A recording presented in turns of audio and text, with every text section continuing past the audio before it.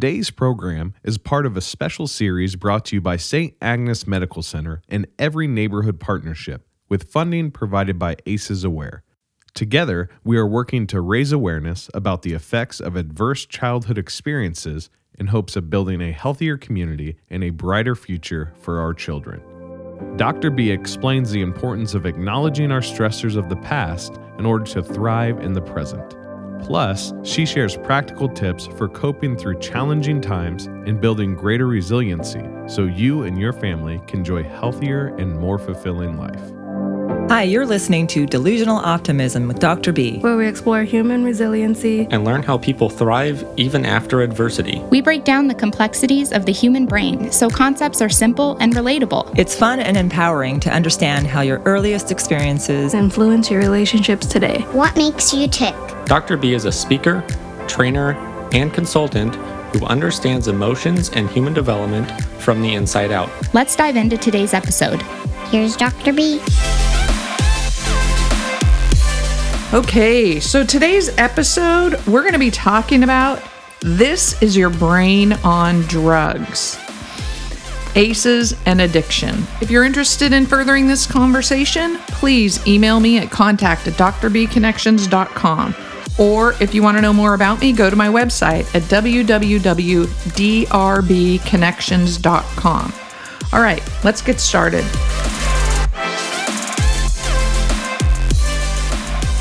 So, today's episode is called This Is Your Brain on Drugs, ACEs and Addiction. One of the things people often don't know about adverse childhood experiences, also known as ACEs, and addiction are that they're close friends. There's lots of things in mental health that, tend to hang out together in terms of, I call them friendships, but ACEs and addiction are close friends. So some of you may remember this commercial. If you don't, Google it, YouTube it. It was a commercial. Remember when someone presents a couple of raw eggs and then cracks them over a hot frying pan and says, "This is your brain on drugs. Any questions?" And, the eggs hit the frying pan very dramatically and sizzle and burn. So, heck yeah, I have a lot of questions. Drugs don't come into the world chasing people down. They're actually a response to trauma and pain. People don't always see it that way, especially at first. We want to go to blaming the drugs, but the truth is we can blame trauma. Let's walk through how this works. Let's say a child grows up in a family with some abuse or some family dysfunction. Remember, we listed out the adverse childhood experiences. There are many, many more than just the 10 listed on the ACEs screening. However, the ones listed on the ACEs screening are organized by personal abuse and by family dysfunction. So we're gonna just lead with those. I say this with loving care because I honestly believe that most parents want to be good parents and try to do the best by their children. What we don't do is feel okay about talking about trauma. And when we don't talk about physically and emotionally damaging events, then that pain can get stuck in our body and in our mind. So, how does that lead to addiction or substance misuse? Well, we live in a culture where alcohol, prescriptions, and street drugs are easily accessible. If our body or mind or our brain, if we're in pain in some way and we want to find relief, guess what? Substances can support that relief. Alcohol, drugs, nicotine. Think about how many people get stressed out and pick up a cigarette and smoke to calm down. Well, nicotine is an antidepressant and it helps people to calm when they're feeling dysregulated. So without other options, trauma treatment can quickly become an addiction. Remember the link between ACEs and depression? People with an ACE score of 4 or more are much more likely to suffer from depression. They're also more likely to suffer from alcoholism, IV drug use. If you don't have any adverse childhood experiences, it's highly unlikely that you're ever going to go to or be in a situation where using IV drugs seems like a good idea. So that's something that we have to really reframe our thinking about in terms of looking at why people use substances or misuse substances instead of the substances misusing people. Sometimes people don't even know that they're experiencing emotional pain because it's buried so deep in the body. It's buried so deep in our early neural pathways because really the trauma was experienced, I'm going to say this and I say it a lot, but pre-verbally. And so if you have an experience that's scary that you experienced before you had words for it, that's called a pre-verbal experience. And a pre-verbal experience can only be recorded in the body and the brain as a feeling, not a phrase. Like, oh, they were mean to me. No, we can't. We can't use words to explain it. We can only feel the feeling of how it felt when somebody was mean to the baby or the person, and that can be really scary. So we often talk about addiction as if it's rooted in the actual drug.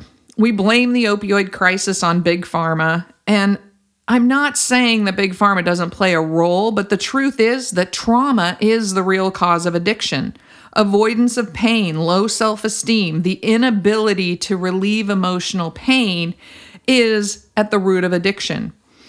Once a person finds a substance that reduces the problem, then guess what? The cycle of misuse begins. We're not good at talking about drug use. In fact, there's a commercial on TV right now where two guys, like kind of middle-aged guys, are sitting in a coffee shop, and one of them starts talking about his past heroin use. And it's a drugs.com commercial, and it says exactly that. We're not used to talking about drugs. Yeah, right. We're not. We don't often sit down and people talk about, the illegal drug use that they have experienced or even the legal drug use or misuse that they've experienced. We're just not comfortable talking about that. And we're even worse about talking about the trauma that leads to the need to self-medicate in the first place. So we need to learn, and we probably need to teach people how to talk about drug use, because that conversation will lead to discussing trauma.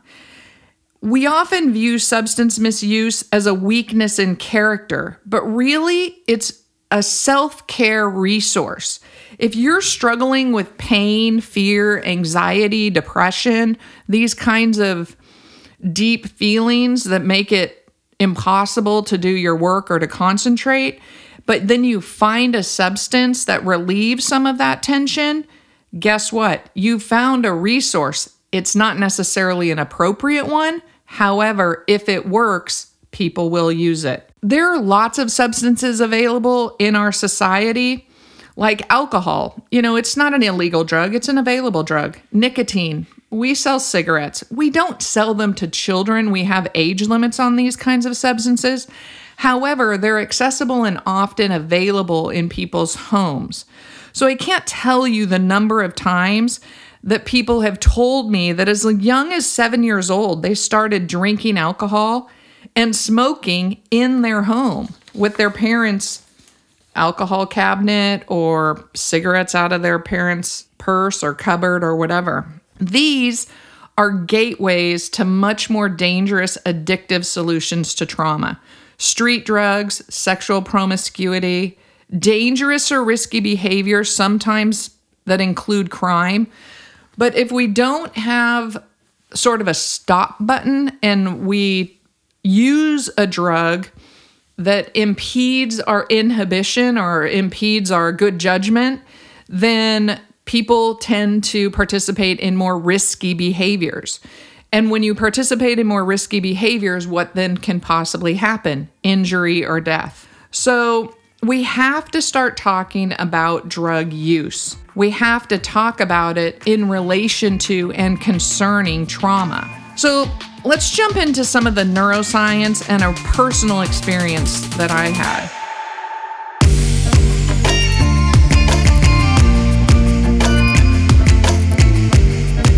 Many families are touched by addiction, including mine. I've had to understand the roots of trauma in my own family. It was this journey and exploration that helped me understand addiction and why people misuse substances. Healing is real and it is possible. It's also really hard. Someone I love so much has overcome a significant addiction. So this is super relevant to me. I was not part of his healing in this area. There's a reason that doctors don't treat their family members. It's impossible, and frankly, it's irresponsible. We're all part of a bigger story within our own family, and we need to honor the experience and perspective of our childhood before we can heal from the wounds of trauma. I hope this makes sense. So, because of my experience, there's a phrase sort of in the mental health community called the wounded healer. And I view myself sort of as a wounded healer. I don't live and dwell in my trauma. However, I do have some trauma. And what that trauma has taught me or created in me, it's made me be a highly sensitive person to other people's trauma. I can almost see a story before it's being told. This is because of three things. First, it comes from my own personal resilience, which I credit mostly to my older brother and sister. And second, to my own neurobiology of survival. So there were times in my life and in my early childhood and infancy where things were not necessarily safe. And so guess what? My brain wired for survival because guess what? Everybody's brain is in service of survival. So my neurobiology is highly sensitive to being aware of dangerous situations or threat. Everyone's brains really are, but some people's are just more highly tuned into it earlier. Third, my deep understanding of trauma and resilience earned and learned from my own personal therapy, education, and training.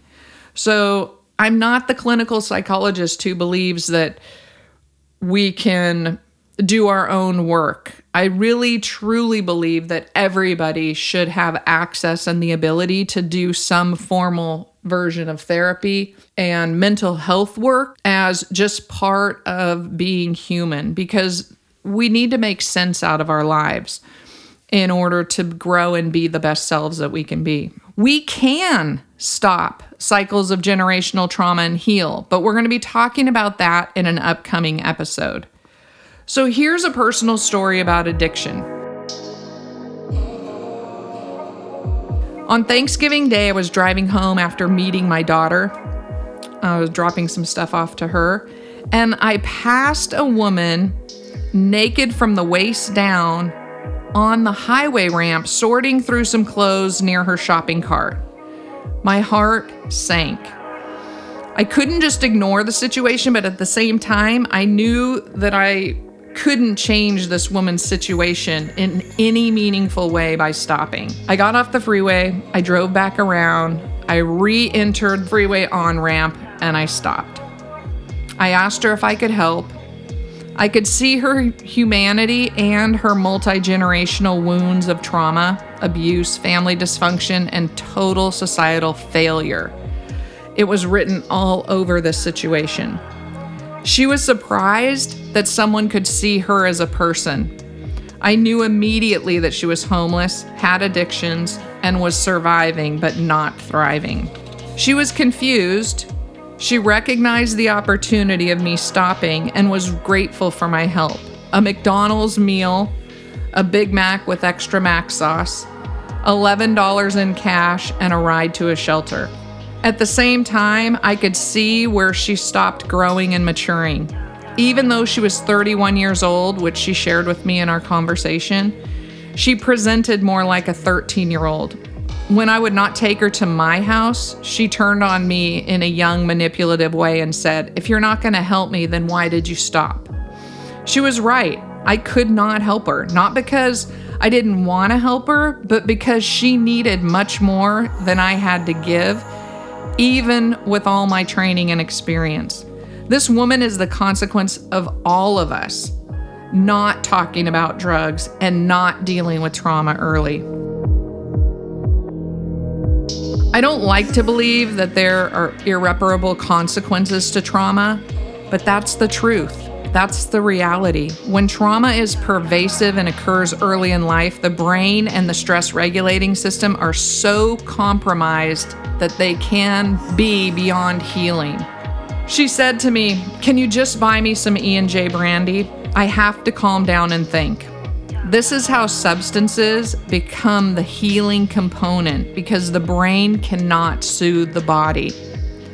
So she needed brandy, she needed alcohol in order to reduce the level of anxiety in her system, her stress response system, in order to plan and navigate her next moves in life from a shelter.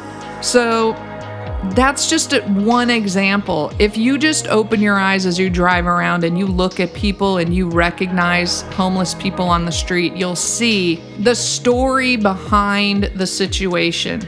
People aren't just out panhandling for money because they want alcohol because it's such a fun party drug. They are out there panhandling for alcohol to self-medicate their pain and trauma from earlier life experiences.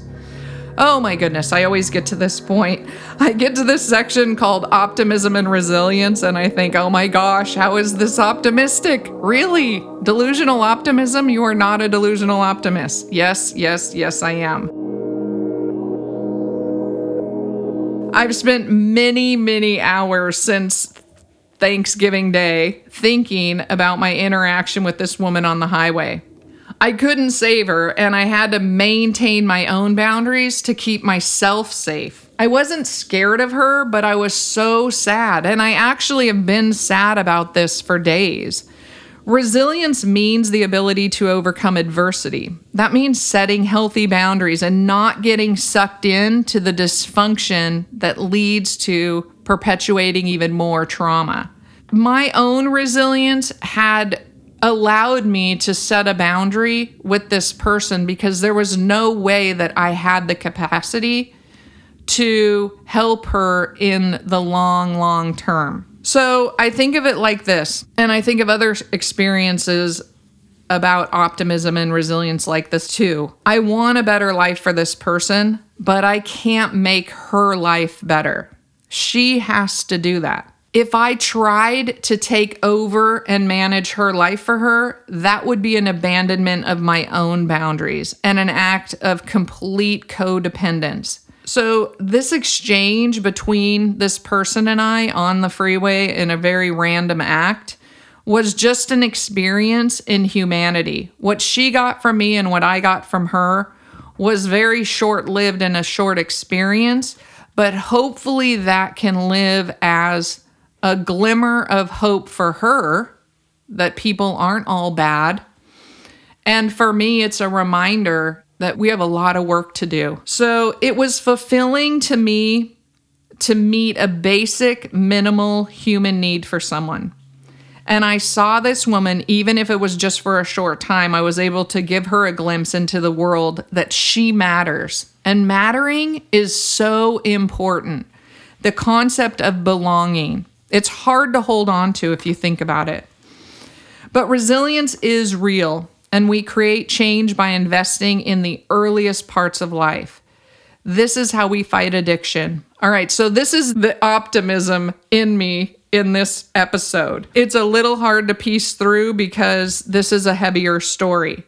However, the optimism is that we know how to do this. We can do better, and we are doing better. We're investing in early childhood and in trauma treatment in ways that we've never done before. And we're looking at addiction through a different lens, and we're looking at intergenerational trauma through different lenses. So we are on a path to building a more resilient community and world. No one sets out to misuse drugs or alcohol or become homeless. They're fighting pain and become addicted to numbing the painful emotions that come from trauma. So what we can do is we can work on this on a daily basis just by thinking about it, by having brave conversations that scare us, but need to be talked about in relation to drug use, alcoholism, misuse of alcohol, and other things that we know have roots in trauma. Now, don't do this when you're in, a public place. Make sure that when you have these conversations that it's a safe setting and it's an appropriate setting, but try to just start having those compassionate conversations. That's the optimism. That's how we start to build resilience. And that's what makes me optimistic about the future.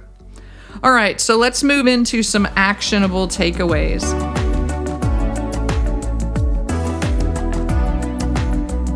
Remember that addiction is a consequence of trauma. So finding some compassion is essential. But that doesn't mean that you ever have to accept abuse. So sometimes substance misuse comes with physical, emotional, or sexual abuse that you do not have to accept. But recognizing that addiction comes from trauma is viewing it through a compassionate window. All right, talking to children early about drug use with friends and with families. Hey, what do you think you would do in this situation? Hey, have you ever met anybody who smoked weed? Oh, have you ever met anybody who, really didn't have control over their use of alcohol? These are hard conversations to have with a 7-year-old or an 8-year-old or a 9-year-old. But if you wait until 13, 14, 15, there is a good chance that somebody that you're talking to has already started using alcohol or drugs long before the conversation started. So especially if there's trauma, if there's a trauma history in the family. So the third one is recognize if someone in your family misused drugs or alcohol. If that's true, you may yourself have some codependent behaviors. So what I want to say to that is we're not going to talk about codependence here today. We might have an episode about it eventually, but grab a book on codependency and learn how to set healthy boundaries for yourself. It won't always feel good, but it will be right for you. And I can almost say with 100% certainty that if you were raised with somebody who was an alcoholic or somebody who misused drugs during your childhood, that you will resonate with the concepts of codependency. And it's self-healing and validating to explore that for yourself and with yourself. All right, number 4. People do overcome addiction. People overcome really, really significantly hard addictions: heroin, methamphetamine, alcoholism, nicotine. People overcome addiction, but it requires retraining the brain and building a new set of neural pathways to rely on safety, stability, and security. If you know somebody who's overcome an addiction like this, pat them on the back because it was not easy. That I can tell you. We need to treat the cause of trauma, not the symptoms of addiction. And we may treat symptoms of addiction along the way, but at the end of the day, we want to treat the cause of trauma because that's what leads to people becoming addicted. And if we only treat the symptoms of addiction, then we never get at the real root of the problem. And like I said, often the roots of those traumas are early childhood and are buried deep within our unconscious. And what that means is when I say unconscious, I often also sort of refer to that as the pre-verbal because it's the period of time that we're not able to talk about those traumas because they're just feelings. So lastly, number 5, addiction is buried. Oh, I just said this. Addiction is buried in the unconscious mind, meaning it's wired in the neural pathways of early childhood.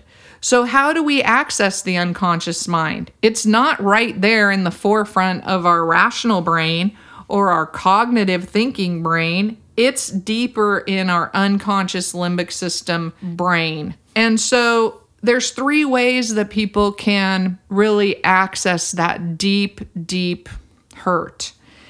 And mindfulness is getting a lot of play right now, and rightly so, because mindfulness is one of the ways to go deeply into the body and the mind and to disperse and to release trauma.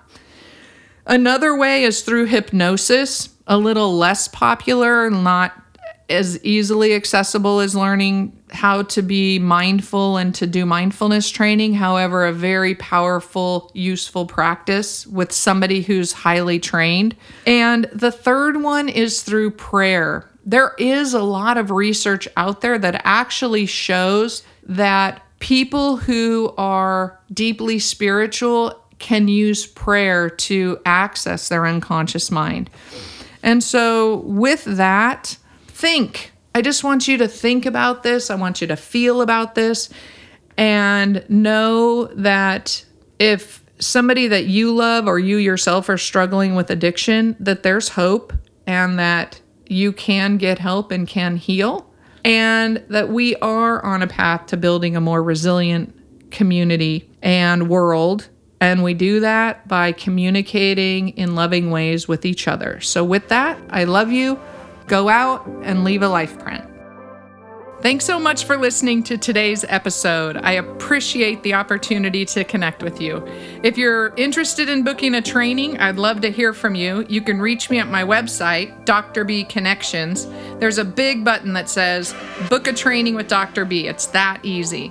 If this show has been beneficial for you, please share it with your friends and family. Spreading the word about the show helps us grow our audience and helps continue to change the world together. Again, thanks so much for listening to Delusional Optimism. Now, go leave a life print. Thank you for listening to this special episode of Delusional Optimism, brought to you by St. Agnes Medical Center and Every Neighborhood Partnership. We hope you're encouraged by Dr. B's message and find her tips helpful for managing life's stressors and building a more resilient self.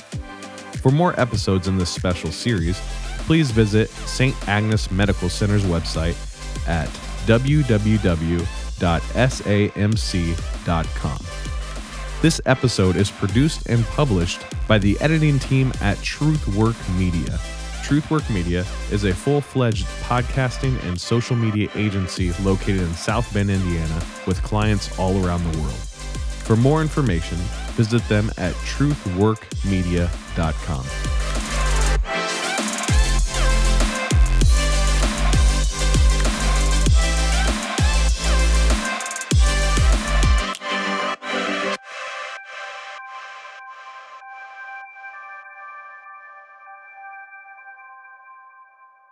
These materials and all discussions of these materials are for educational purposes only and do not constitute medical or mental health advice.